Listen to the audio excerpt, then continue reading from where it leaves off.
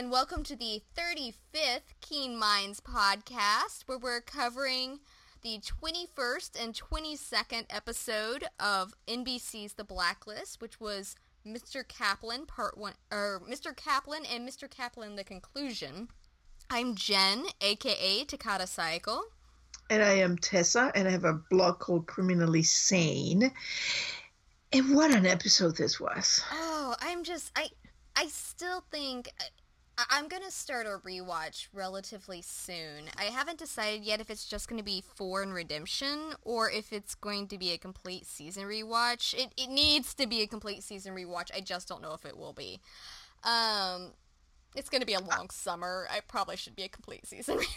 I am going to do them all over again. In fact, my plan is to rewatch. I'm not going to be very active on the blog, except for new theories, but I'm going to rewatch first season 4, and then I'm going to rewatch the whole thing. Yeah, I'm still deciding, but regardless, I have a feeling that things are going to keep shifting and changing, and I have a new writing project I'm about to embark on as soon as I finish. I'm at the tail end of my my AU Hargrave Drabbles series that I've been working on for anybody that follows that, and I've got a new summer project I have planned. I have a couple scenes jotted down, some notes, and I have to make a big decision on whose bones I think those are before I'm able to really get started. Oh, yeah, the bones. Because that's the one thing I had no idea about, and I was like, okay, this finale's gonna really see where I'm going, which direction I'm going with that, because the project's meant to figure out where Redemption's going, and I knew that the main show was gonna come into it, but now that's the zinger I'm still undecided on. It was definitely... It's actually my third favorite episode. I think my first will always have a special place in my heart with the first one, with the pilot, with Rank. Yeah, well, I always call it Ranko Zamani, and then the Kate May, just because Kate May was very rich in mythology and superbly acted. But this one is definitely. This is the third. This is I had the director, but this one my God, it was awesome. I've liked it more and more. I've done a couple rewatches now, so I think I've watched it 3 times fully through. And I was joking with someone today. I said, I think that I haven't quite worked through my Kate Kaplan feelings yet, because I was so angry at her after what she did with Ress and the route she went. But I love Kate. She has always been one of my favorites of Red's team. And I'm very fond of his team in general. I mean, it just, like, there are none of his close-knit team with Baz, Dembe, Brimley, Kate, any of those, like, they're all just utterly fantastic. But I think Kate's always had a very special place in my heart. And to lose her in the finale, I mean, I knew it was probably coming. I still haven't quite worked through all of that, I don't think, emotionally. It was a spectacular scene, and Susan Blumhardt killed it. Oh, that woman. She will be so dearly missed. Oh my God, what a way to go out with a splash. Yeah, really? You had to go there. I had to go there. Come on, that was just begging there. It was just an amazing episode. I loved how, true to the promise, and I always say, go back to the character, to the promo pictures of the episode of the season, because they tell the arc of the season. And, we got a little deranged in season 3 because of the pregnancy, the real life pregnancy, which kind of forced things that I felt would have been here in this season, force them into season 3. So we kind of have a kind of a swap of the seasons. But if you look at the season 3, they kind of happened during the season 4. And then in this season, we had Red, like the face was coming off, like we were peeling pieces of the mask. and seeing the real man underneath. And this episode truly, we went behind the magicians. Like I said before, it was a magician. It was a trick. We were seeing the colors and the cape and the hat and the rabbits coming out of the hat. And hello, here we have the rabbits. The symbology, the semiotics of this episode were absolutely terrific. But don't stew the rabbits because he likes the tickle in A his little throat. tickle. Exactly. She likes a tickle. Yeah. Of course she has to be a female. Yeah. Leave it to Brimley. Yeah.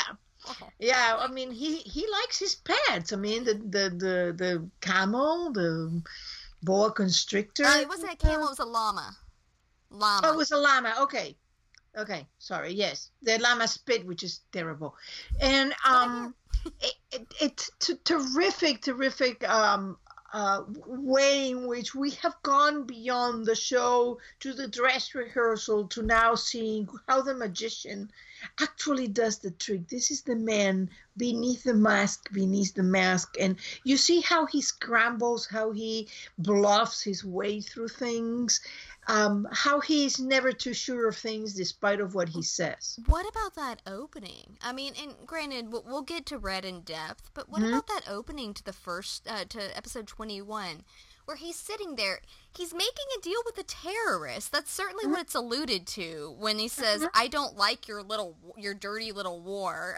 So you assume with all the clues there that he's selling weapons of some sort to terrorists, which, by the way, just another hint, Red is not a good guy, not in the traditional sense. He does very bad things. He is a villain to an extent, even if in the process of our show, he's an anti-hero. He does horrible things to further his criminal empire. I don't think that that's necessarily a bad thing. Well, selling anything to terrorists is always a bad thing, but I think that was kind of a reminder that Red is not above doing horrible things. We always see a much lighter side of him, yeah. Yeah, because we see him with is the act, is the magician with the people in the auditory and the color smoke, and it kind of takes part of that rough edge that Red has, that because Red is like a diamond, and a diamond's caught hard. Diamonds, they caught, and he does what he has to survive. But what I found so interesting about that scene was how smooth he was, how completely chilled and unruffled he was, as this man is screaming at him that he's gonna kill him, waving his gun in the air, and he's like, the shipment's coming, but if you don't put your gun back in your pants, you're not getting anything. He's just completely unfazed, even though you know under that mask, he's probably going, what the hell is happening here? Because he knows. Don't tell me this thing is also... Yeah. We're talking, if one account of Red held 200 million and they disappear, I imagine that by now Red is down to almost nothing. Well, he made the comment to Kaplan in one of the episodes. He said, you've taken everything from me but the hat on my head. He is down to bare bones right now. Did you see the motel he was staying in? This is Raymond Reddington. He's a high-class man. While he can stay in a, backwater sort of little situation, I don't think he prefers to. No. He likes his glass of scotch. He likes his finely tailored suits. He likes his nice hotels. He likes his private jet. By the way, is anybody else worried about Edward? Because I've been worried about Edward. Oh, Edward is a goner. Or else, but being Raymond Reddington's pilot, I imagine that Red always gave him something to protect himself. Like, well, how about if you give them this and that will be your way out? Or maybe he left the plane unattended because of this. Maybe when Red disembarked the plane, he said, go stay at such and such hotel, and if you don't hear from me from so-and-so, here's an ID, flee the country. That's what I'm going to hope, because Red does take care of his own for the most part. If they're loyal, he takes care of his own. And he knew what was going to happen. He knew that thing had one outcome. There we go. There's my headcanon. He went there to kill this guy. he had hoping to avoid it, but at that time it was unavoidable. It was only one of them could survive, so he did what he had to do. Yeah. Um, So, getting into the characters, because like I said, we can get into Red. I've got Red at the end of our list because we're so much with him. And Red and Liz and Kate, they just so intermingled in this episode, of course, like they have for multiple episodes now. I want to start by referring to Panna Baker. Man, Cynthia was hard. My God. Bad. Yeah, you know, like, don't screw with Southerners, okay? Like, I don't care. I don't know. I have no idea how you're gonna do it, but you were counting on my help. Yeah, I kind of got the same. I'm just sitting there going, seriously, like, these guys have been busting their butts to do their job for their country, doing what you people have said that they have permission to do. Just like Red. And suddenly, because it's a PR fiasco, you're throwing them under the bus? What the hell is wrong with you? I was so mad at her. And that is, I think that was lesson. That was the first hard lesson for the entire task force into the world of Red. I did think of you during Cooper's response to her. He says, "Where are we going to go to regain our reputations?" I loved that line, by the way. Mm-hmm. But I thought of you and your theory about people shifting over to Halcyon at the end of this. Because that would be an interesting twist if that's kind of how they regain their reputations, since they all went private. Yeah. I mean, I think Cooper would probably retire. You know, he could be a consultant or something. Poor man. Give him and his wife a chance to rekindle. Well, that I think is where you have seen this, and this is an interesting thing. It's a kind of a passing of the baton, as if you must, of Wrestler has now joined firmly the gray. He even is getting his picture taken in that cement hallway, this narrow cement hallway where Red people live. And I called that one. As soon as I saw that picture and saw what this thing was going with Hitchens, I said, he's going to do something bad.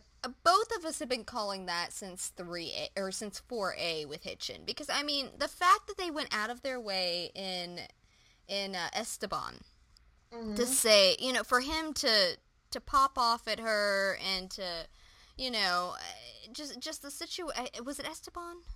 There was one of the early 4A episodes. You did it, and I know, and he kept poking and poking at her. Yeah, he kept prodding the sleeping bear there, and she is she was such an obnoxious character. She was a delectable villain. She was. I loved her. The actress, I'm blanking on the actress's name, but she was fan-frickin-tastic at it. Christine Latke? Yeah, I think that was it.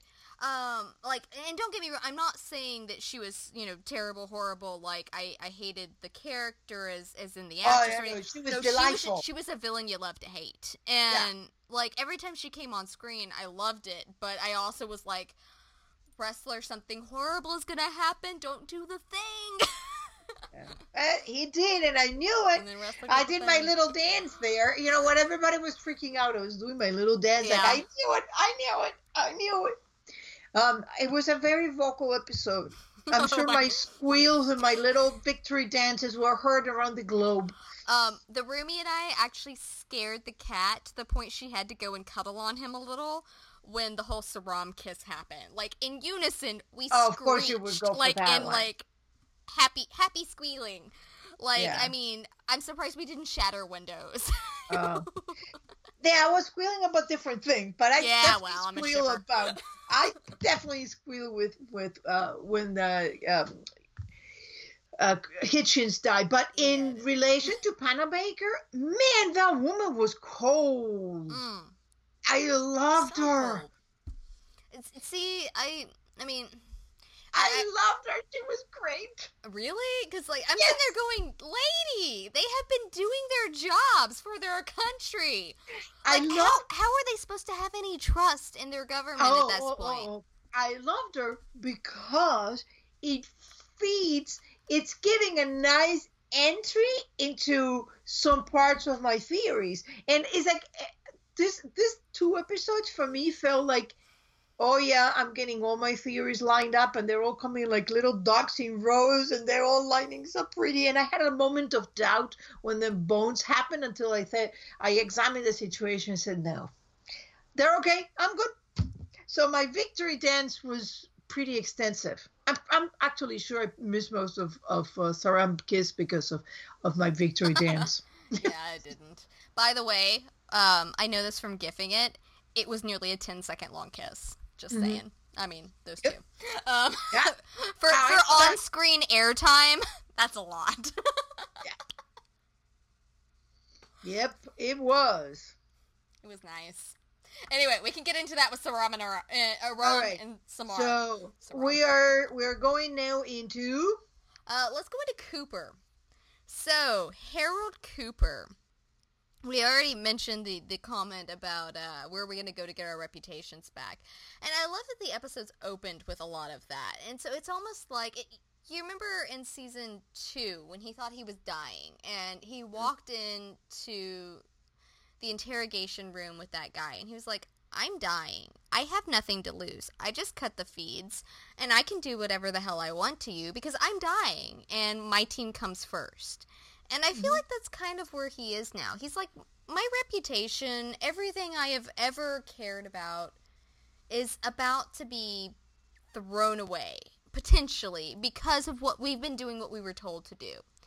And so he takes that moment to go, okay, so what do I need to do personally? What is something that, if I'm already going to be in trouble, and it doesn't matter, what do I need to do on a personal level? And it was go through and run that test for Liz. He said, I should have done this the moment that he walked in the door and brought you in.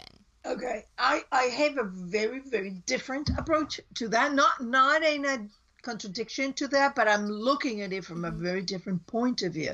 Into and Cooper's, we too, which makes this makes this podcast interesting.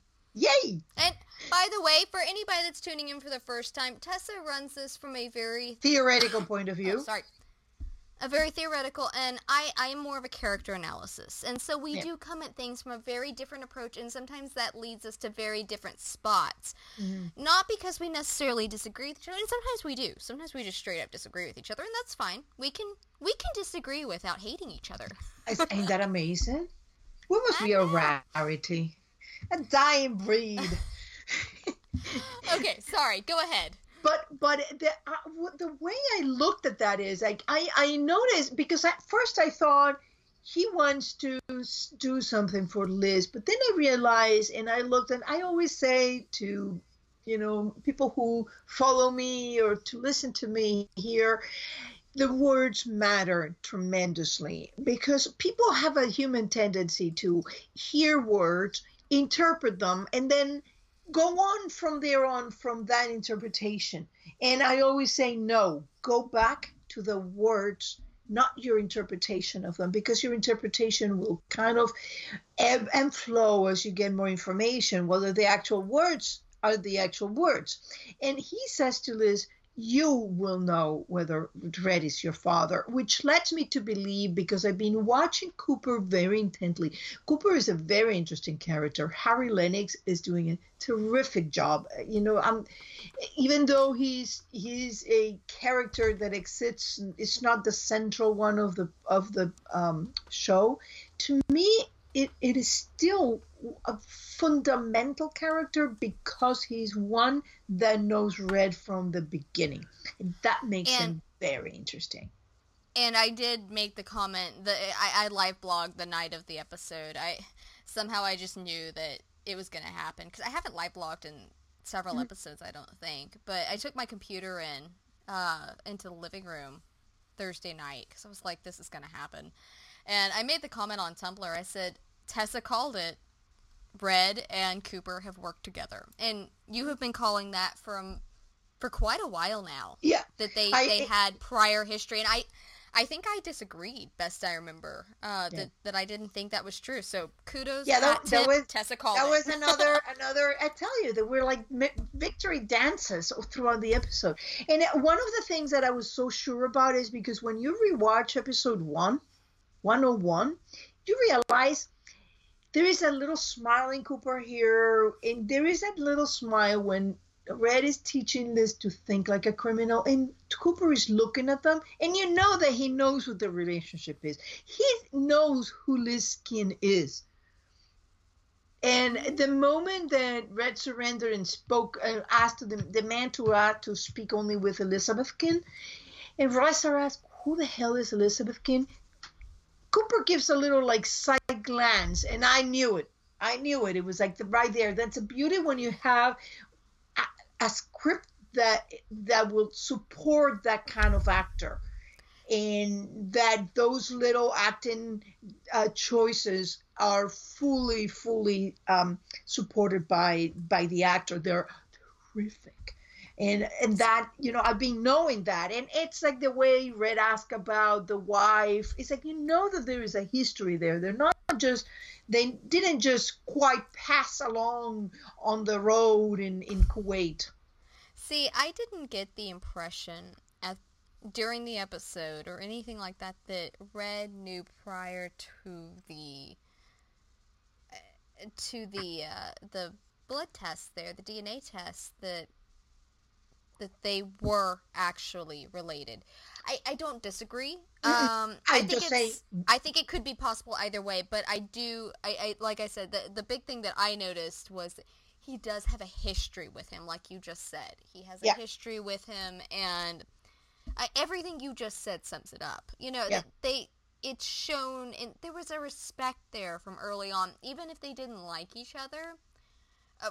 There were a strange sort of respect. I don't know. It's hard to describe because they mocked each other, but there was still an underlying respect. Yeah. It's you know what? It's in a way both were Navy, both were intelligence. So their game in their friendship is tinted with that, not super everything out there, but kind of like, I'm going to walk my way around because I know that there are things you can't say and there are things that I can't say. So you kind of have to read me and I'll have to read you. I'm actually, believe it or not, I'm exhausted from that episode. I feel like I've been like building up all these theories, and then finally, like, the dogs started to go in the row, and I'm like, oh, finally, I'm getting things right. I'm reading them correctly. I'm sure the next season they will slash and smash a few of them.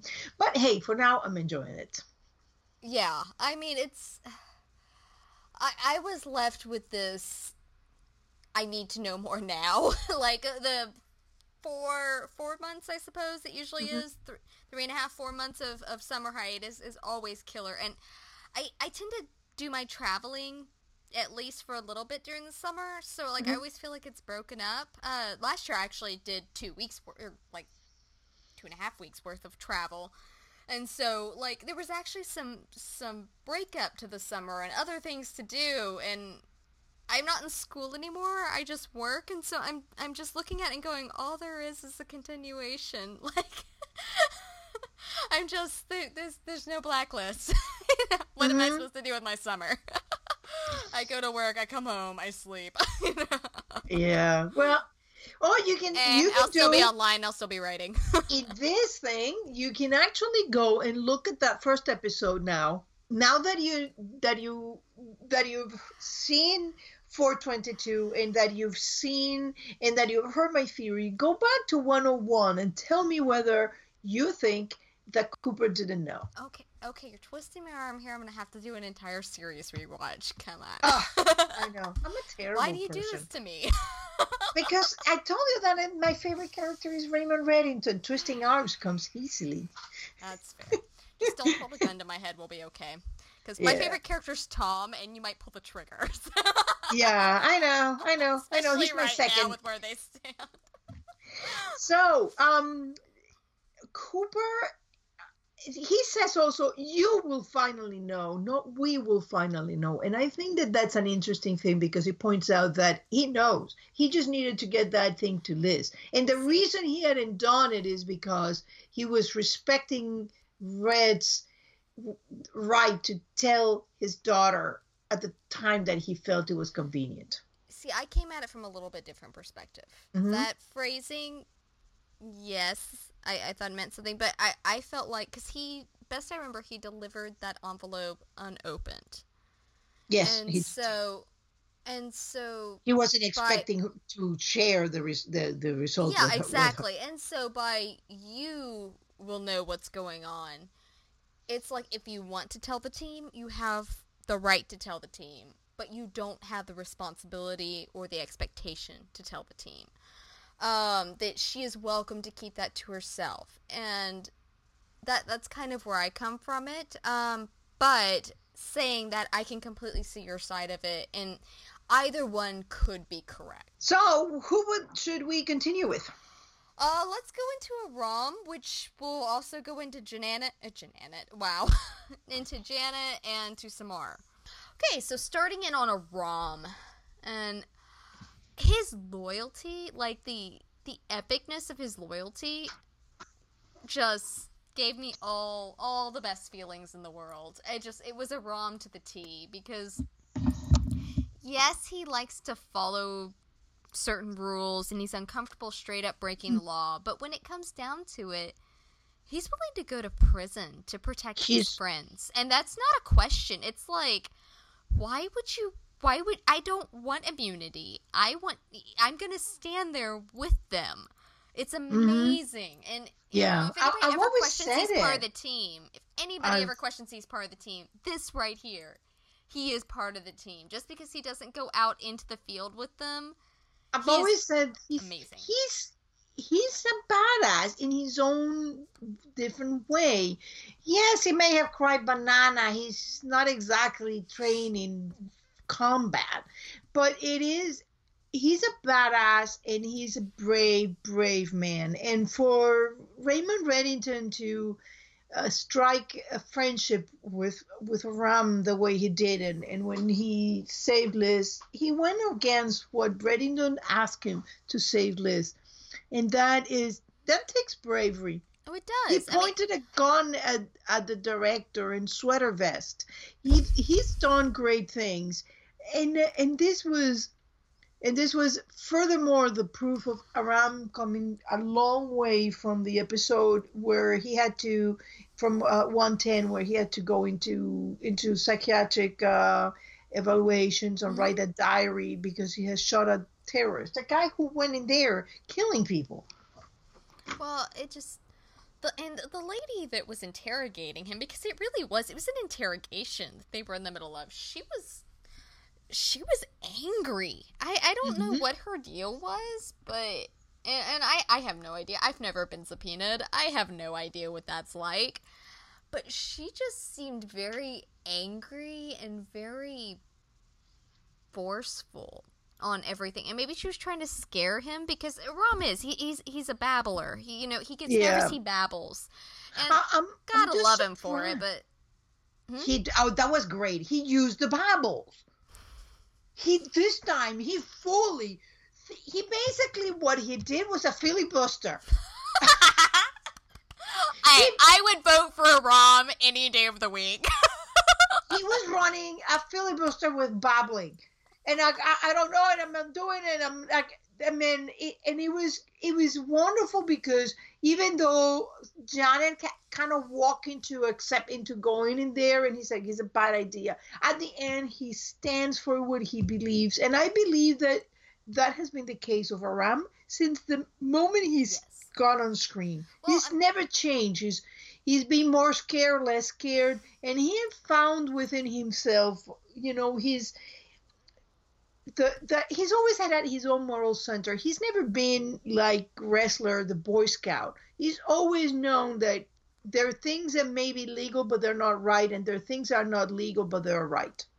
Yeah. And I think that distinction, it's what makes him. And if you look at my theory of the promo pictures, Aram has a picture in the Great Corridor. Yeah, he's not just in that void. Well, he's a hacker. He almost has to. I mean, even if it's ethical hacking that he does, he is aware. I mean, it's kind of like Dumont from Redemption. Oh, I want to bring Dumont here. That would be awesome. Dumont in a rom. No, but it's kind of like Dumont from Redemption, in which he was like, yeah, I know people from those circles. It's... And so I mean, granted he was related to them, but you know, Aram knows some other hackers that probably don't have quite as strong of a moral compass as he does. Oh yeah, remember when he went undercover in The Architect, and he said, "No, you need somebody who can speak the world, who can speak the language, who will not stand out like a sore thumb." And I think that's exactly what this episode kind of like brought this all back. And at the end, we're getting this epic Ram saying, "I will go to jail, but I'm not giving up. I'm not writing people up, and you cannot force me to do that. And you cannot take my right not to self-incriminate." And I loved that. Because I just love that so much. It's like, these are the, I can't express And we how much I know love that this is part. all going to come back sometime. This is, I mean, we know that this is both at the same time a summation of the 4 seasons, but at the same time, you know that this is at the same time a setup for the next part. Yes. It was awesome. He was awesome. Let's talk about Janet. I was about to say Janet. I like Janet. I do. I don't. She's a Janet. great character. A lot of Saram fans are not fond of Janet for obvious reasons. I am a huge Saram shipper. Yet I was fond of Janet. She's snarky. It's a honey trap that went wrong. That she fell for the mark. Blacklist, I think it was Blacklister 214 that said it best over on Tumblr. She said the issue is, because I put up a parallel the other day of Tom because I've seen a lot of parallels trying to be drawn between Janet and Tom, and the Keen Squared and I don't know what you would call Aram and Janet. Yeah, but it's not the same. It's a relationship. But the issue was that Blacklister said, she said, Janet and Aram were not in love, and that's the difference. But the parallel that I drew the other day after the episode was Tom from season 2 in the Tom Keen episode where he said, I don't care what happens to me, I'm here for her. And Janet from this last episode where she goes, I didn't think I had a choice. It was about me. I'm sorry, they were going to take my deal away. I didn't have a choice. And it just, and it also draws back to this beautiful thing, which just highlights Saram in all of its glory. I know, I'm showing my shipper colors. I really don't care. But Janet told Samar a few episodes ago, she said, well, you just don't understand Aram. You're jealous because I know Aram better and you don't. And it was just kind of like this ha ha ha, And Samar's just looking at her like, you're crazy. And yet, in this episode, Janet thought she knew Aram. I mean, because you could see it in her face. She thought he was going to walk in there, sell his people out, and they were going to pull some Task Force voodoo magic and be able to skim free on the other side. Because as soon as Samara walked in, she goes, oh, good, you're here. You can get him out. She just thinks that they can pull any strings that they want and get it done. Yeah, so, I also think it's interesting because in a way they went by some reason. So either was Kaplan who told him who to go after, or Gail somehow found that how on earth did they find out about a ram, the one that is not in the field? Because remember, Gail went to the field and saw them in the woods. So Samar, so Wrestler. Well, it was Janet. How on earth did they get to Cooper? How on earth did they get to Aram? Those are classified files. So how on earth did they get to that? I think I do know that trail. Someone said, or I think it was Wrestler, early in episode 21, he told Gail when they were having the discussion, when he was like, no, Main Justice did this. And he said, you've seen those, I think it's SCI 7. Yeah. He said, you've seen those files. So obviously Gail has gotten a hold of those files. He's been able to see some of them. He's gotten clearance to see some of them, which is interesting, by the way. Go into that later. But he has seen some of those files. Ergo, he has seen, it's possible that he's seen the Architect's file where they ran across Janet, or the Thrush's file where they ran across Janet. He could have run into any of those files in which Janet was highlighted in them. And if he found Janet, he could follow it back to Aram, who followed it back to the task force. It just depends on which files he's gotten a hold of, because we don't know. He could have just as easily run across... But they're boxes and boxes. And that's what I'm saying. It just depends on which files he's gotten a hold of, because he could have just as easily gotten a hold of the Tom Keene file and tried to subpoena Tom Keene. That would have been funny, wouldn't it? Oh, he knew. No, my point is, they not only knew the names of task members who are not generally out in the field, whose names would not be precisely known. And somehow, either Kate gave him those names, but that is before he actually gets in touch with Kate. Yeah, so there is something about Gale that he has information from other sources other than what it seems, because going after they went after what they perceived to be their weak link. Mm-hmm. It doesn't mean that he's gotten a hold of all of those files. But you said, there are many, many files. But if he got a hold of the right ones, it could have led him to Janet. That could have led him to a he hoped would lead him to the rest of the task force. But Janet was the one that let him in. She was the one that let him in. Or, wait a minute. One of the interesting things is that he has Mako Tanita's body there, right? Remember, we've been talking. I hope they ever tell us what on earth happened to the head, And there it is. We still don't know where the head is. No. So I imagine that after he went home, if he still had the head, he'd dispose of it. Yeah, but where? Rest didn't have the... I mean, what did he do? It's not like he had anybody... up some woods in the middle of nowhere, turn off his hire a car with a GPS and go bury it in the woods. That's simple enough. Yeah, for anybody else, Mr. Boy Scout, really? Hey, even Boy Scouts fight for survival. Season 1 wrestler. but my point is, he goes for Mako Tanita. There is nothing. Where on earth? He knows that Mako Tanita relates to wrestler because he found the records of what the Mako Tanita killed Audrey, and from there he knew to whom was the head presented. Yeah, maybe. I think there are probably... It's very open.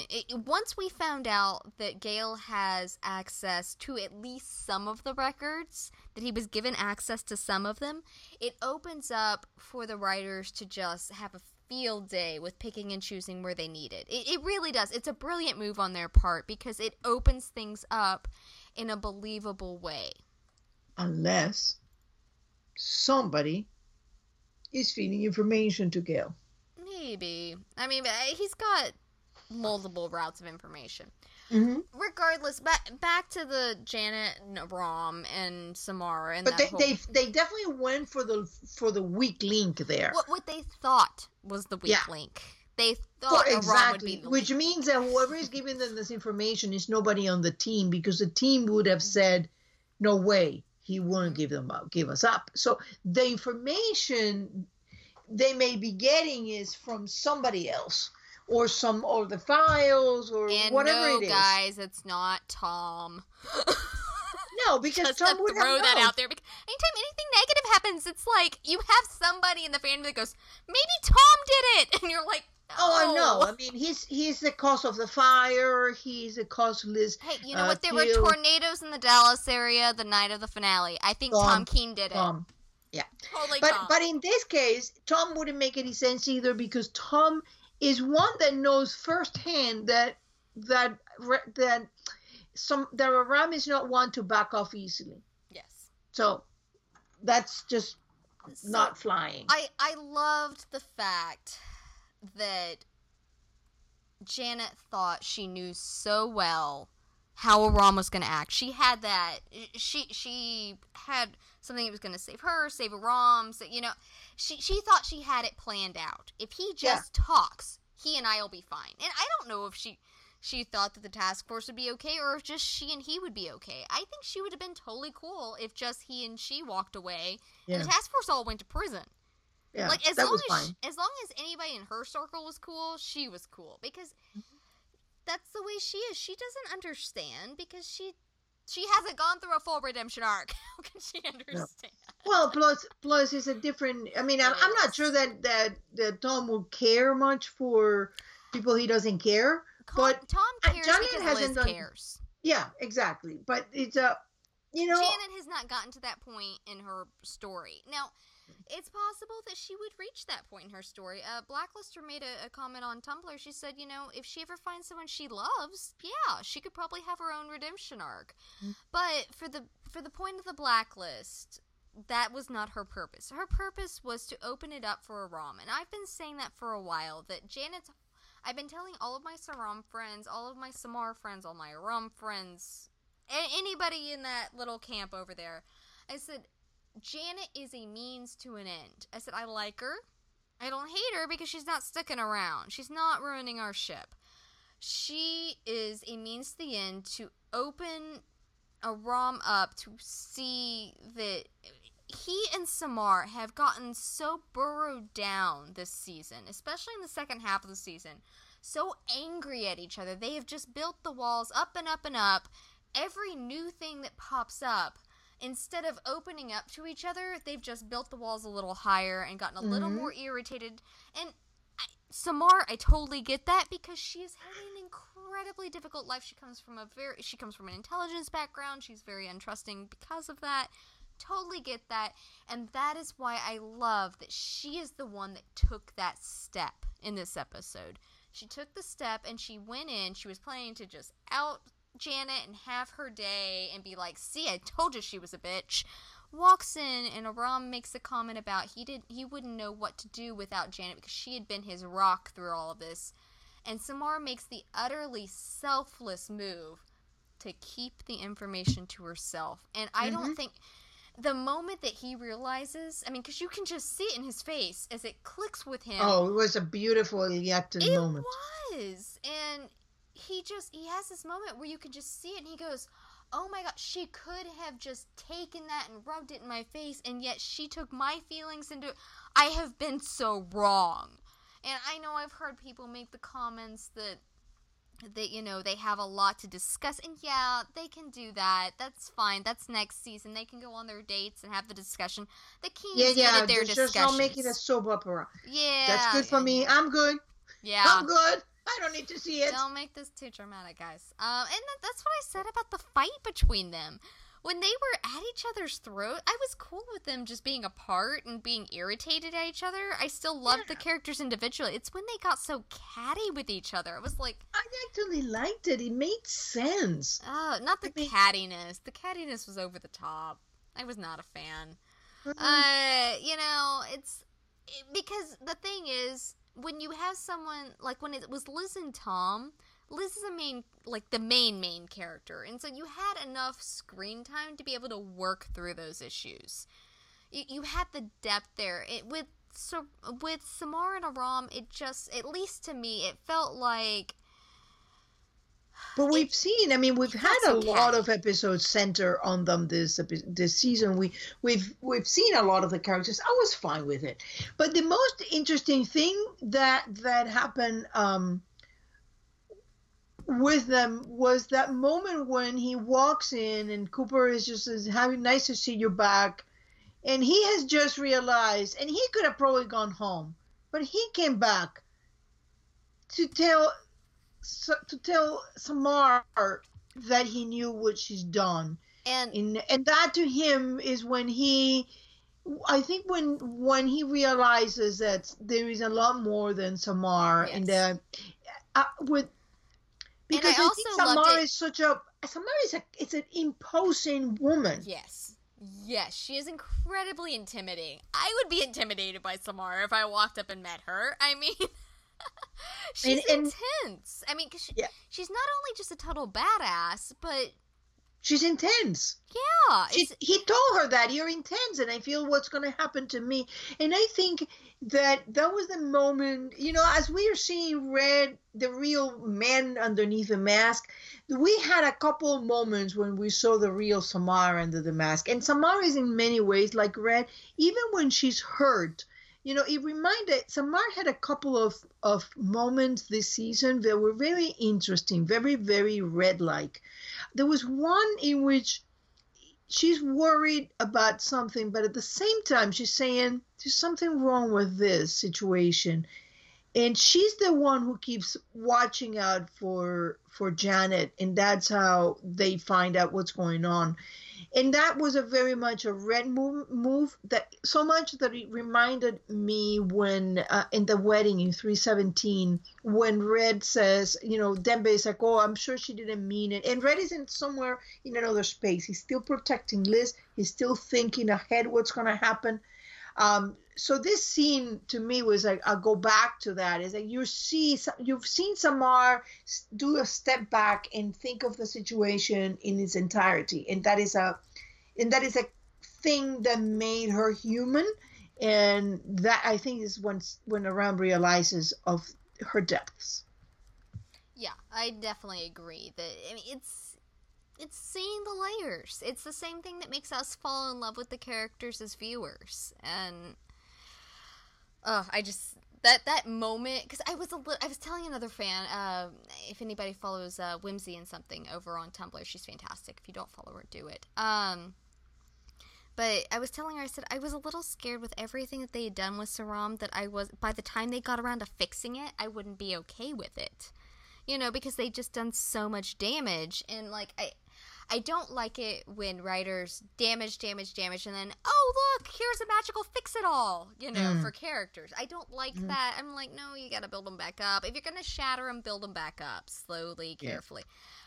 I actually liked this. They found a way that they could do it, and there's still a lot of work to be done there, but that... They can do it off camera. Yeah, and that's fine. Like, and the Keens had a lot of stuff off camera, but they found ways to comment and say it to know that it was being done off camera. Yeah. And they can do that with Saram. I'm fine with that. I'm fine with some on camera. But Samara also has very nice moments on her own, because she's brilliant. Yeah. I mean, did you like the moments when she's with Liz in the car and they got Dixon? And they're like, yeah, we're not going to take you. Oh, I love Liz and Samara as team. Like, I know. I love the Liz and Wrestler team, but I'm really fond of Samara and Liz. I'm like, these badass women. These badass women, like, let them take over the world, please. Yeah, I enjoyed that scene enormously whenever Liz and Samara are working together, I find myself like, yay, because they kind of bring the best out of each other. They do. Or the most badass out of each other. Yeah, and I feel like Samara sometimes underestimates Liz. And then she's the pink and you want pink and perfect on me? Yeah, and I think she does. And then she's like, oh, I was wrong. That's good.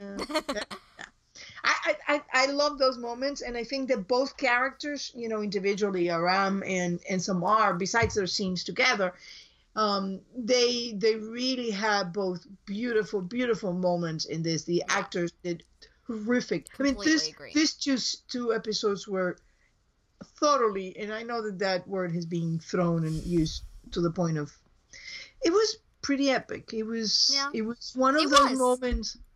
It was built up throughout the season to be a season finale that was great, basically just reset the whole thing. It was really nice. Yes. Okay, so going into Wrestler, Wrestler, Gail, and Kate, because but the Wrestler and Gail and Hitchens were all intertwined, and it was beautiful. Oh my gosh. Maybe Kate, Liz, and Red for the second round. And so, because those three kind of go in together. Yeah, Wrestler, Hitchens, and Gail, oh my God. Okay, so like most of you that have listened to us for a while or that follow my blog or anything like that know that I adore Wrestler. Like I am a huge Tesla bromance shipper, or well, bro shipper. There it is. I do not ship them romantically. I bro ship them. There are people apparently that ship Tom and Wrestler romantically. I've run into a couple of people that do.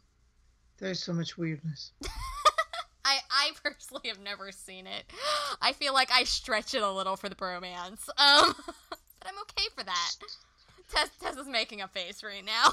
I think she rolls her eyes a little bit at my Tesla bit, but I like them together. I actually think that some of wrestlers' best scenes have been with Tom. I blame Diego and Ryan for the Tesla broship. I really do, because they have some fantastic stuff behind the scenes in which apparently those two actors get along wonderfully. And I love them for it. And they are actually the reasons that I started bro-shipping Tom and Wrestler as hard as I do. I want that friendship because honestly, Tom needs someone that won't shoot at him. Yeah, well, that's not going to happen. Wrestler, however, may be ready to and I as soon as I there was a picture going around of him having a photo shoot. And this photo shoot happened in that gray, it's like cement hallway, like kind of inclined. Mm-hmm. And everybody else but him had a picture taken in that hallway in season 3, and he was only in this other picture where it was like just basically a gray backdrop. There was nothing in it, just that. And once I saw him going in there and I was seeing the way that the Hitchens relationship thing was going, I knew that this was going to end up with Gray, with Wrestler in the gray, and Wrestler with a picture taken in that corridor, meaning that he's now in the deep gray. Yeah. So the night of the episode, it was so funny because I'm sitting there, and the roomie and I watch it. It's a household thing. We get together on Thursday nights, Wednesday nights next year, which is weird because I came in after we moved to Thursday night, so I never was on the Monday night run. It was great. Yeah, I never watched it on Monday nights. It had already gotten moved to Thursday nights when I came in, so I am only a Thursday night person. It's always been Thursday nights with Blacklist. Mm-hmm. So I'm gonna have some trouble with the Wednesday night thing. Love the fact it's earlier because that means I'll actually get to sleep at a decent hour. So I'm always so wired after the episodes. But anyway, we were sitting there, and when Hitchens said, no, I want the Boy Scout to give me his word because Boy Scouts don't give up their merit badges easily. I sat there and I'm yelling at the TV and I'm like, no, rest. Stick your toe into the gray. It's fine. Come see us in the gray. Lie to the woman. And I think I put something up on Tumblr about it. And then a few scenes later, when she died, I was like, not that deep into the gray, Wrestler. Oh, I knew he was going in. I actually didn't. I thought it would be resolved next season. I thought that something like this would happen next season. I did not expect her to die at the end of this episode. I gotta say, I didn't see that particular coming, but I gotta say, I loved it. I truly loved it. I had such mixed feelings about it. You go first, and then I'll express mine. I gotta mention, before we go in there, I'm gonna mention some things that I think are worthy. First, Diego Klavinhoff did a phenomenal job. So much. His scenes with Red, with as Frank Sturgeon, and with Hitchens and Gail were absolutely terrific. I'm glad that he got a nice meaty part and that he did a great, wonderful job with them. So that was, kudos to the actor. Then the one thing that stuck to my head is Wrestler has had his first alias to do illegal things. He's now Frank Sturgeon. But the one thing that I was very glad that Red did, for first, the Frank Sturgeon. So we had Wrestler set up with his first fake identity in which he had actually now committed a crime. Well, okay, that's fair. I was gonna say it's definitely not his first fake identity. And that's No, not not entirely undercover, true. not going undercover, but a fake identity. Like he was Frank Sturgeon calling the cleaner to come and do something about the body. Okay, that's fair. That's fair. Yes. I mean, because he hadn't really committed a crime outside of the Disposing of a body after it wasn't Wow. it wasn't probably criminal. It was just at the best probably would have been manslaughter. But um, Where? when he killed Hitchens, it would have No, no, been no. That yes, that. I'm talking about before. I'm trying to think. Well, he's been undercover, but Yeah, it's all undercover been in the undercover stuff. job is a very different thing than an Yes. identity under which he obtained is sort of illegally and hiding the source of this evidence in order to procure the bullet and keep it himself so that he could trade it. And I love the fact that Red gave the bullet to Wrestler, and there was a moment of, it's one of those little details that in the Blacklist just speak a lot. Red didn't keep the bullet, and that bullet was writing everything. He Well, gave it to Wrestler. It was to it be was a fair, respect thing. well, I agree with that, but he actually gave Revan Wright over to Wrestler, whom he took to the mortician who pulled the bullet out and gave it to Wrestler. But I do see it very much as Red takes these people who are at a tipping point and lets them make their own decision. When Yes. Liz was standing over Tom, and Tom's, been shot 3 times, not going anywhere on his own, and Red has a bullet, has a gun to his head, Liz says, "Stop, I'll handle it," and Red let her. It was her decision. It was her call what happened. He left. Mm-hmm. Same way in which he leaves it in Wrestler's hands if he wants to go the direction of using that bullet to save his friends, or if he wants to continue on The justice. And which, by the way, I need to put it out there, the fact that he, as much as it pained him, as much as I'm sure he felt like he had failed Revan Wright, and I'm sure he did, because he is a truly decent guy. He is. I think that he felt like he failed Revan, but he was willing to do that and to put up with that weight on his own soul to save his team. That loyalty is something that he didn't used to have. When Liz first came in, and he's developed it over this isn't the first sign of it, certainly. But this is an extreme, that it's a new step that he's taken. And I've been talking to a few. I put out a post on Tumblr asking for Wrestler fans to weigh in on the whole situation, because I truly wanted a response. And I've had some very differing opinions on it. And they're all valid opinions. They're all fantastic opinions. It's very much an interesting viewpoint on what happened. But I was going somewhere with that. Oh my gosh. I think that where you were going, it was a nice there was a good way they did this choice that he has to make, and I think that when you go into theories, I mean you're taking now, you were talking about the character perspective, what it meant for him to have to make that decision between two things is his team, whom he makes the point to Gale that we're doing a great job. We're putting away criminals. These were not victims. These were perpetrators. These were all criminals, people doing illegal things, people killing each other. I mean, are you going to cry over Mako Tanita? Are you going to cry over Berlin? I mean, Mako Tanita, that destroyed not just other human beings with, I believe it was a drug trade that he was involved in, but he destroyed the Reddington task force that Gale worked with. He went after and slaughtered them. He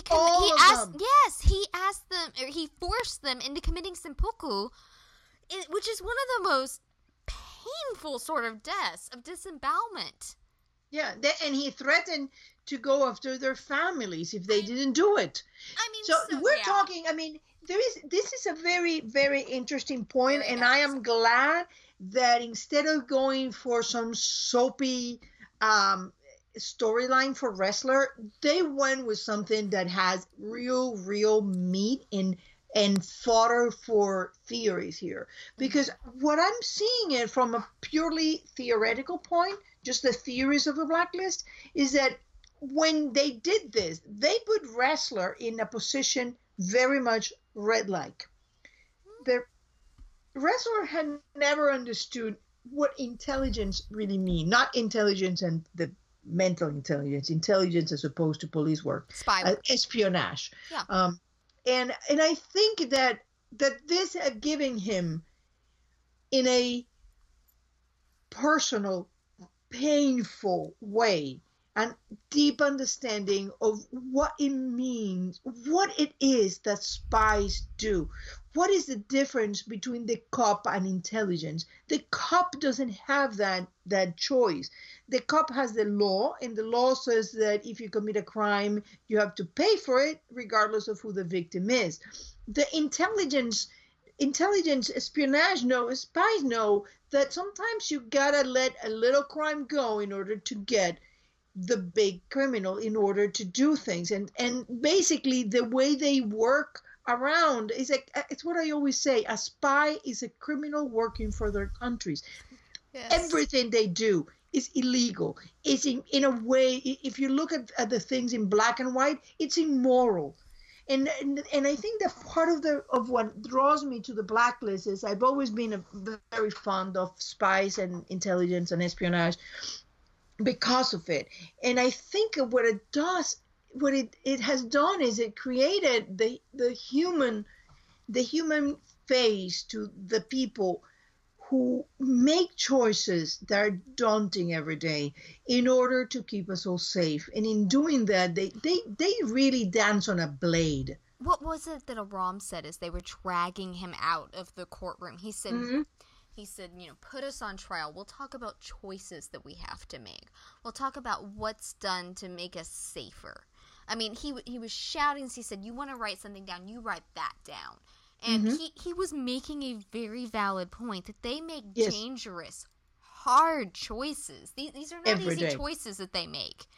And Lisa, the same thing. Was it Red that said that one time, that the morality that... Yeah, that was one of my favorite speeches. The people, there's zealots that choose one thing, one side, and they stick to them.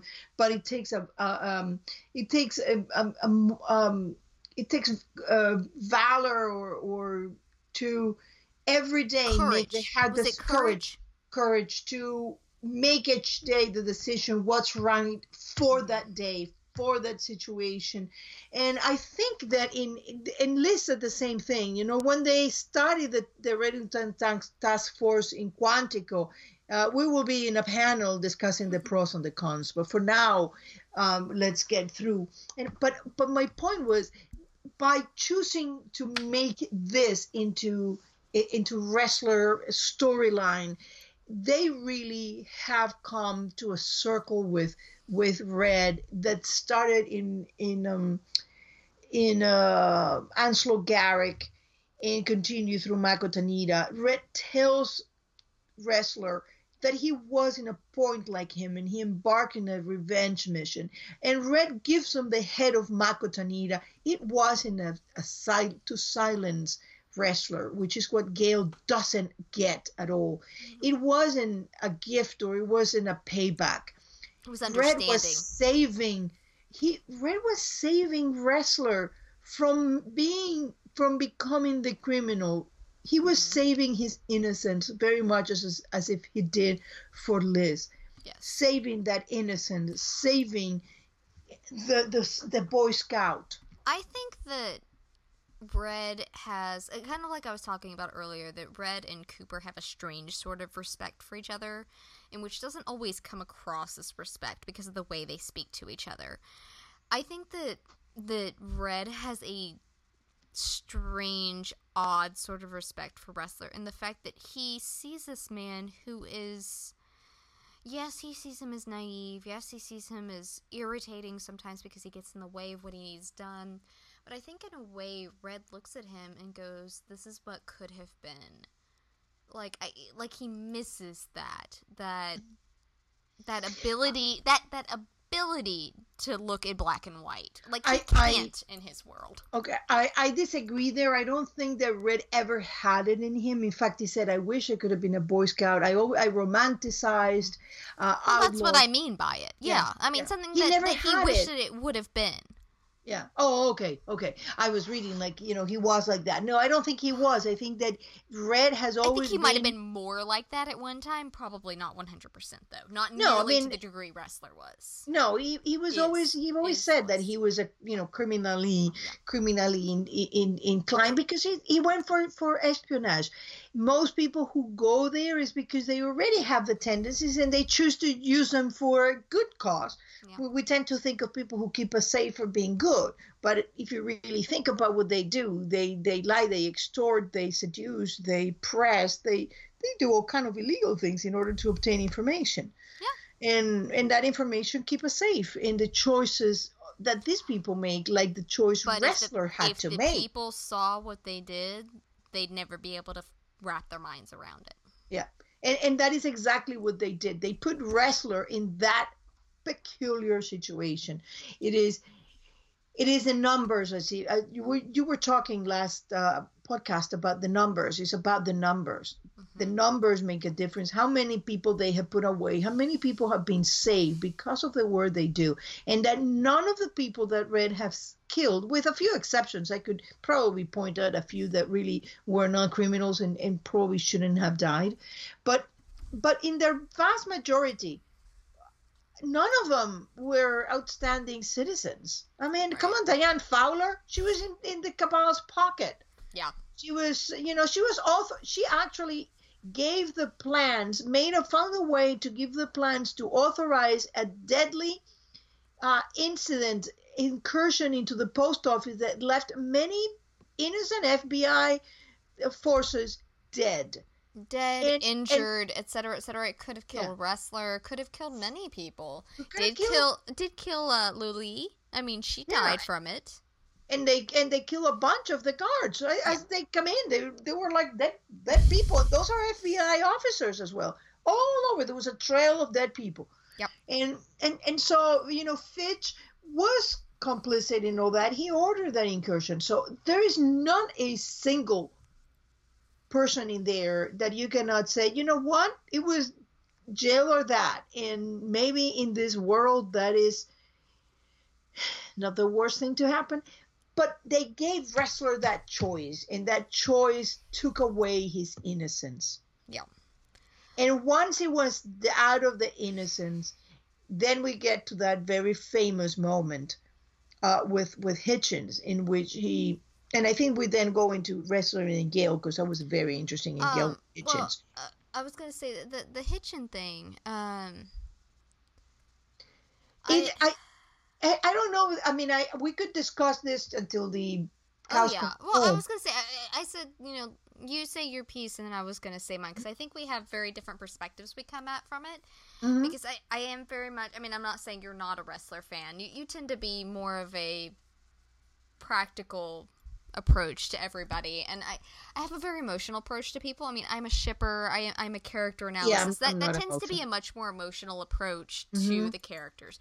I'm okay admitting that. It's just a different approach, and it's fun to have different approaches. If we both agreed on everything, it'd be a very boring podcast. Oh, yes, I agree. Yeah, no, doesn't go anywhere. So, I mean, that's half the fun of discussing and debating back and forth.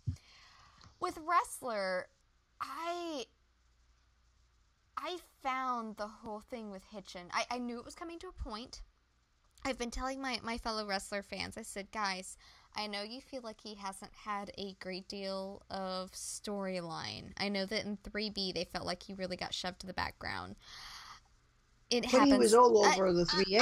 I know. But I'm just saying that I kept telling everybody, I said, there's something coming with Hitchen. There's something coming with Hitchen. You've just got to be patient. this is how the writers do it. They bring certain storylines forward. I said, his is coming, you've just got to breathe.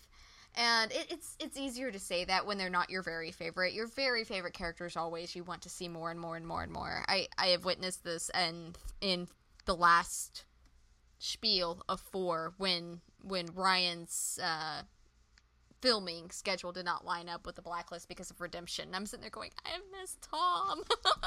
I know that you can't have him on there because he was busy filming Redemption while you were filming these episodes, but you should have found a way.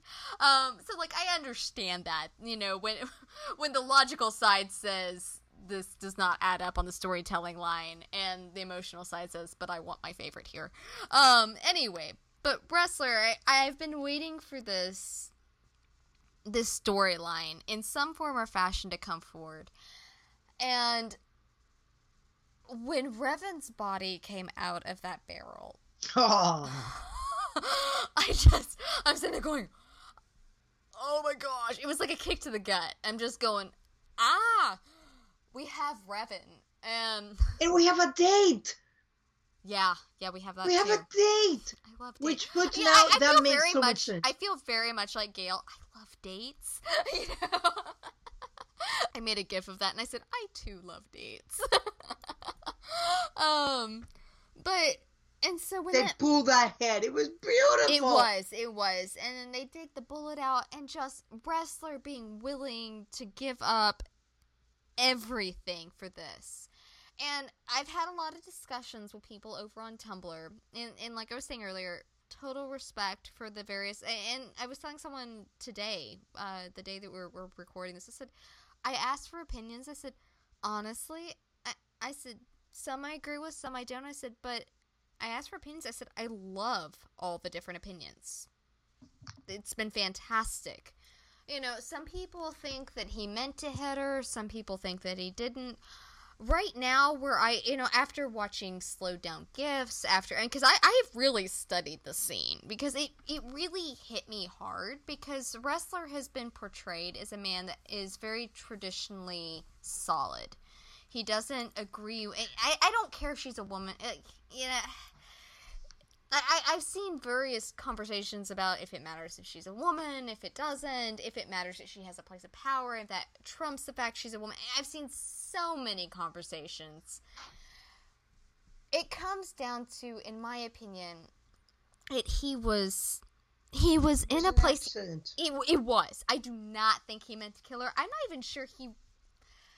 Yes and no that he meant to hit her. I think it was a reaction. It was an irrelevant thing. He was coming. He was in there, and he was in tremendous turmoil. Yes, and she is mocking, and it almost felt like she meant to say, well, you're gonna do anything I want, and it almost felt like he was gonna say, well, right now you're gonna kiss me.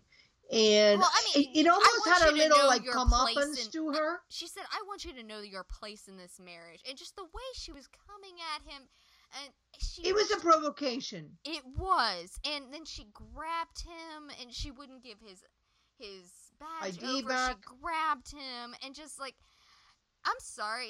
Like gender doesn't matter in that situation. I don't think, like, for me as a fan, it bothered me because of the way, it bothered me in the fact that I thought that the writers made a very specific choice in that, and so not bothered me in the fact that I think less of Wrestler, but makes me wonder why they chose that. Like, I'm kind of curious why he didn't pull his gun on her. I don't think that, because pulling the gun would have been a very different choice, and it would have been a choice in which that. Okay, bad things happen to good people. It's something that Red tells Liz.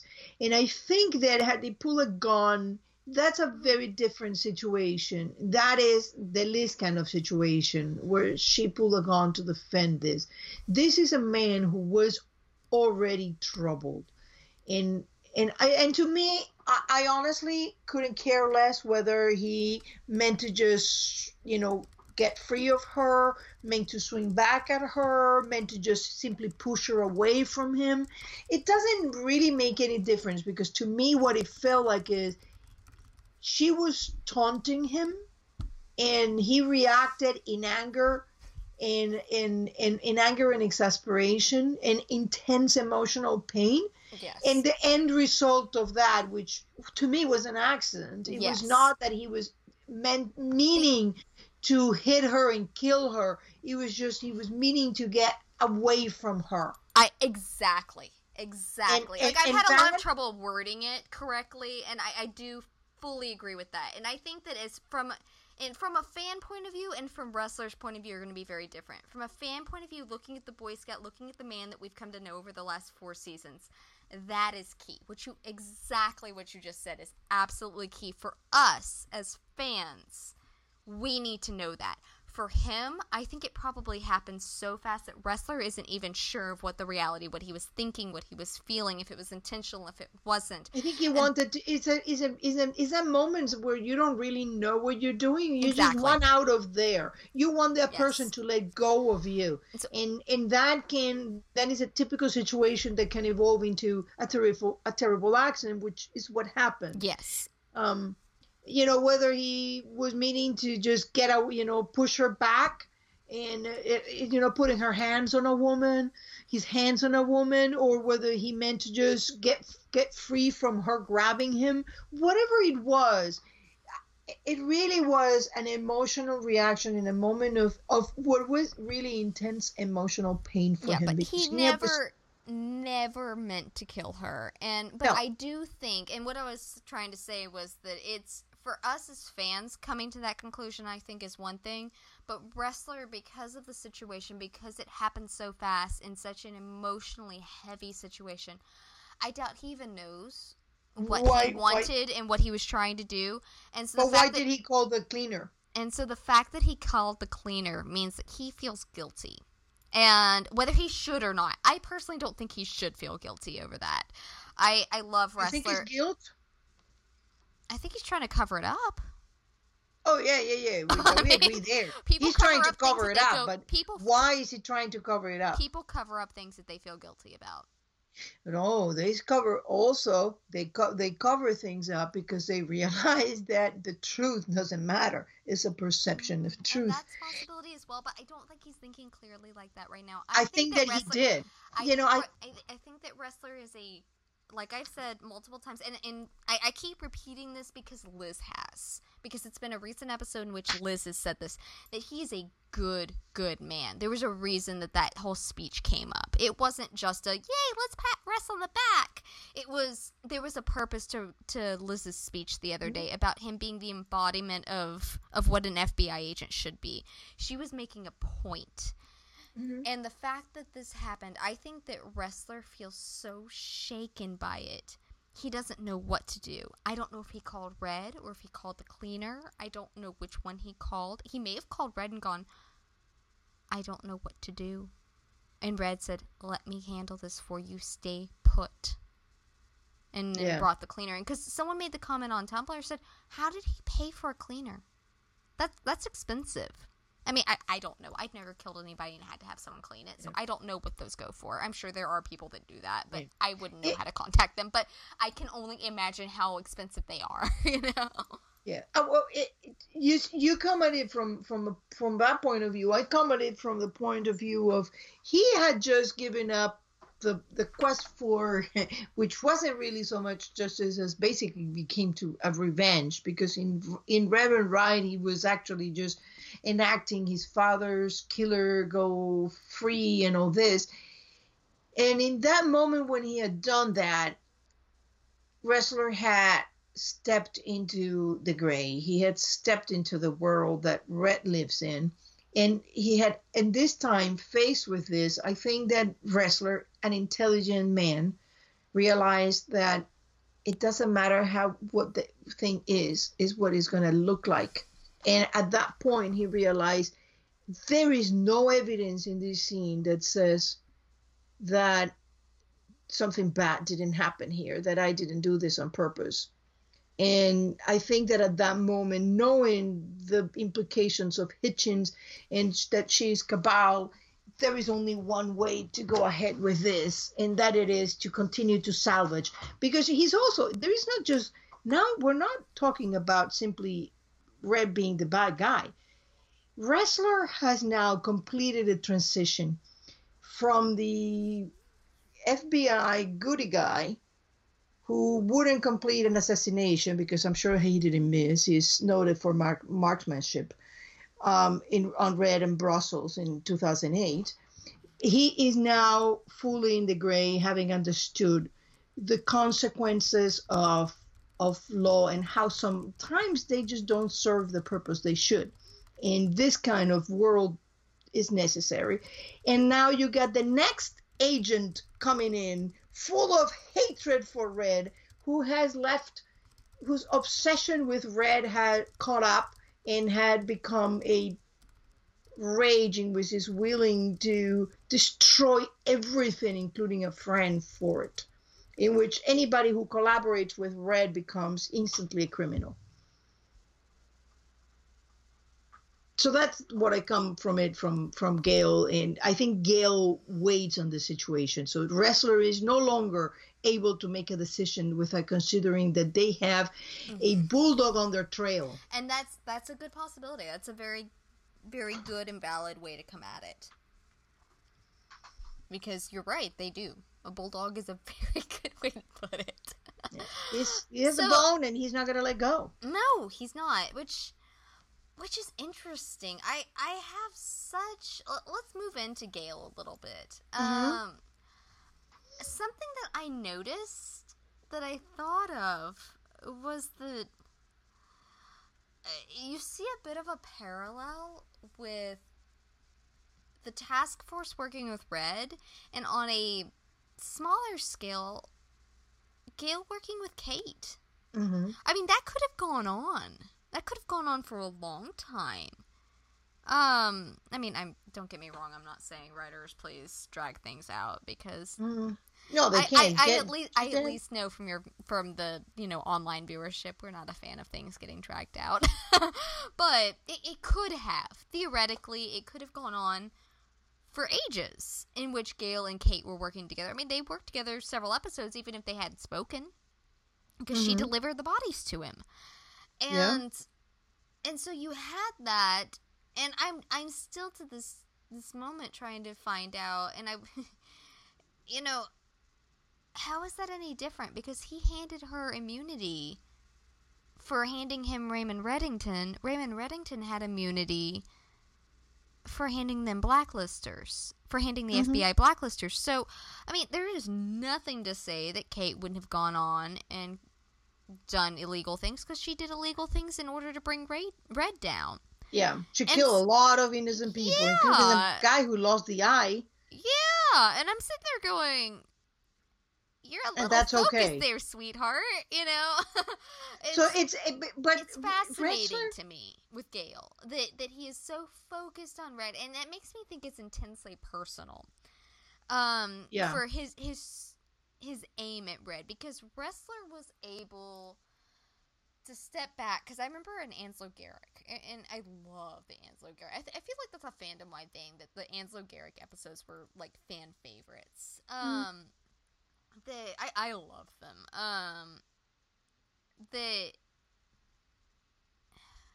Hang on, give me 2 seconds. I'll recapture that thought. God, we're gonna have to wrap. You were talking about how the how Wrestler was able to say, how did you do it? How do you turn back? Thank you.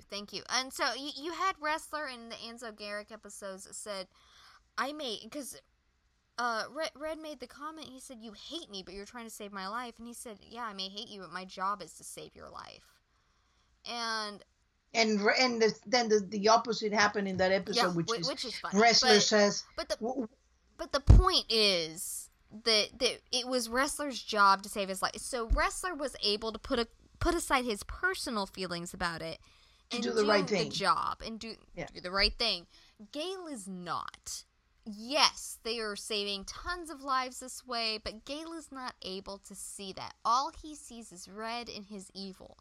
He sees the glass half empty, not half full. And so that makes me believe, because Gale's not stupid. Gale is incredibly intelligent, maybe a little crazy, maybe tilted off of that, fine line between brilliance and insanity somewhere along the way. But he is incredibly intelligent, and so there has to be something that tilted him off into the crazy land in which he is, barking at Red's heels. He's terrific because he is just one little step ahead. If the day that he crosses into the gray, he is going to be a force to be reckoned with. And I love that scene of Gale with Red in the car. Oh my gosh, those two were amazing. I need more of that. I think that they've signed him as a season regular for 5. I think so. I think because at this point they only have 2 things with him. They can. Enrique made the comment on Tumblr that he was going to be around for season 5, so I know he's going to be around at least for a little bit. And so no, I think they when they brought him on, I think they were bringing him on as a regular. I hope so. I hope he stays. Yeah. I hope they eventually work him into the task force because I think that's the point. At this point, they got no other choice. Jen, what are they going to do? They gotta sign him on the task force. He knows. So now much. There's exactly. So there's only 2 things. And he's not the kind that he's gonna be like what was that woman's name? I think it was Janet too. Janet McNamara. This is not a cabin in California and you're gonna go and just stay safe. Gale got nothing to get a handle on him. So either you bring him on or you kill him. Yeah, it's gonna be one or the other. And I hope that they eventually find a way to bring him on because while I'm irritated with him because I'm like, I've got such mixed emotions about Gale because I'm like, stop going after my task force. I will end you. Then the other part of me goes, but I love you because you're so freaking quirky. I love because he gets in Red's head. I mean, he knows what Red is doing, the things he's doing. Have you noticed he has very similar body language as Red? James has, I don't know if it's a James Spader. I know this is going to make me a terrible Blacklist fan, but this is only the second thing I've seen James Spader in, the other being Stargate. Okay. I'm probably going to get sad faces for that. But anyway, regardless, no, that's not true. He did the voice for Ultron in the Avengers. And in Ultron, if anything, because usually they go off of the actor for it, he did a lot of head bobbling. So I think that the head bobbling thing is a James Spader thing. I'm going to go on a limb there and say that. And so, but Gale does a lot of head bobbling. And so I don't know if that's an intentional move on the actor's point or if it's just a similar acting bit. Yeah. Okay, where are you going with this? I'm just saying it's interesting that they have very similar body language when they speak. A lack of personal space sometimes, and some head bobbling, and just the way they speak. I don't know. I'm just saying there's some interesting points there. Either Gale has been studying Red too long, or they share some underlying personality. Oh, Daddy, I found you. No, I'm not saying they're related. Oh my gosh. We have a new theory, everybody. New Daddygate theory. Gale is really Red's son. Hey, I don't know. Gale and Liz are actually siblings. Who knew? Well, we've said that the Blacklist is just a huge family drama. Oh my gosh! Insert new crazy family theory here. So what I love the fact, and I gotta say, kudos to the writers and creators because what they have done is nothing short of brilliant with Gale and Hitchens and Ressler. Because look at this. You get Red and Ressler use Reverend Wright to create. So basically a problem that Reverend that Ressler created is now solved and handed it as a weapon to use to convince Hitchens to help them. Hitchens threatens Gale. So what's going to happen? She threatens Gale in a very public manner. Gale goes at her. Now that was brilliant. I loved that. And look what is going to happen. Now she either disappears or appears dead because sometimes she doesn't disappear. With a guy, he just when he opens that he takes a woman who have killed her husband accidentally and he just push him off a balcony and then mask the things like that, almost like a little bit of shades of Ray Donovan. So what happens is what people are gonna believe is that Gail killed her. I hadn't even thought about that. That's yes, brilliant. It's brilliant. Tessa, I think we found your new calling. Covering up murders. It was so funny while we were watching it. I'm sitting there and I went, oh my gosh, writers would be excellent at this. And the roomie looks at me like, don't say these things. Not out loud. I said, I'm not saying that I've got my new calling. Oh my god, I'm not going to go cover up murders. I'm just saying that writers would be really good at it. And I would not be surprised if what happens is that Red gets hold of something that can get Gail involved in this, like a piece of evidence planted there or whatever. So now Gail has two choices: work with them or work with them. Work with them or go to prison for a murder he didn't commit. Yep. Exactly. So I like that. I love the way that they created this thing, that it was that you're getting almost like it's like parallel mirrors. It's like mirroring situations, but the mirror is every time the mirror is a little slanted, so you don't get an exact image. You get a little bit, and then the next one is a little slanted. Before you know it, you've gone for a circle. It's brilliant. It's brilliant writing. I mean, after these two episodes, if I was before I loved the writers, now I'm like in all of them. They picked up so many little things going on from all these dangling ends they've been leaving. They have. And that's what I keep telling people. I'm like, listen, I used to be one of those people that harped and harped and harped on continuity. And now all I'm saying is patience. Have patience. They know what they're doing. And I'm not wrong. I'm sorry. I'm not being the egotist here. They are just that good. I'm just saying, I finally clued in. and eventually others will as well. It's great. And a lot of people have. So something interesting that caught my attention, because you and I have talked a lot about parallels and reoccurring things. And when something's reoccurring multiple times, key in. And this may or may not be anything, but it's something that I keyed in on. Season 2. Tom mentioned Cape Town to Bud, in which something happened in Cape Town to make Tom think that Bud would never betray him. So he saved his life. Basically. Yeah, that's the understanding. That's yeah. my assumption anyway. I mean, and we have to be careful about assumptions because assumptions sometimes get blown out of the it's the blacklist. They get blown out of the water. But something happened in Cape Town between Tom and the Major that made Tom believe the Major would never turn on him, no matter what he did. That was big enough, and so that's saving his life is probably a fair assumption. Cape Town was mentioned. Now, South Africa has been mentioned before by Red. I don't think it was Cape Town, but it was South Africa. I am looking for those. But the Mombasa cartel had a shell company in South Africa. A man in Johannesburg put a 40 million bounty on Red's head. One of Crispin Crandall victims vanishes in Johannesburg. Jacob Phelps did something with a major in Cape Town.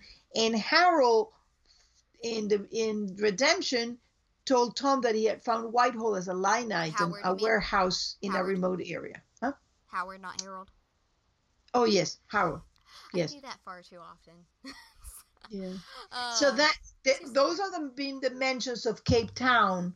And it's very, very interesting because... but now you can add to that Red and Gale ran across each other in Cape Town because Red was doling out all the places they had met up and where was the last place he saw him, and Cape Town was mentioned. I have no idea if they're linked. They may just be names that they threw out there. I have a habit also London and Ho Chi Minh City. Yes. In London, he has a thing with MI6. Yeah. But I have a thing as a writer. I use certain cities that I'm fond of, foreign cities that I'm fond of that I go back to. You always hear me talk about Salzburg, Vienna, London, Paris, etc., that I tend to go back to in my writing when I'm writing fan fiction stuff. When I need a foreign city, I grab one that I've been to, that I love. That may be what it is. Yeah, because if you've been there, then you have at least a little bit of an understanding of it. Sense. It may be that the Johns have been there, or whoever, writing the episode at the time has been there. But I still think it's worth pinning in your mind the fact that Red mentioned Cape Town. Yeah, and for those who are interested in the geography, in my blog, I do have a tab that is geography clues, and I, at the end of each season, I tend to update it. So it's updated right now up to season 3, but it has basically all the clues by country, and they are pretty much giving a picture. So I think that they may be more than just cities that they like. Yeah, it's a good possibility. I just wanted to throw that out there. Because as a writer, I'm not nearly on their level, but there is very vague things that I can at least acknowledge that as a writer, this is what I do. It's a possibility. That's the route they take. Sometimes I feel like we look for clues where they possibly aren't, but other times I feel like everything may be a clue. I think depends you're on right. the day. It really depends on the day. If I feel like everything's a clue, or maybe nothing means anything, and I'm just going back to bed.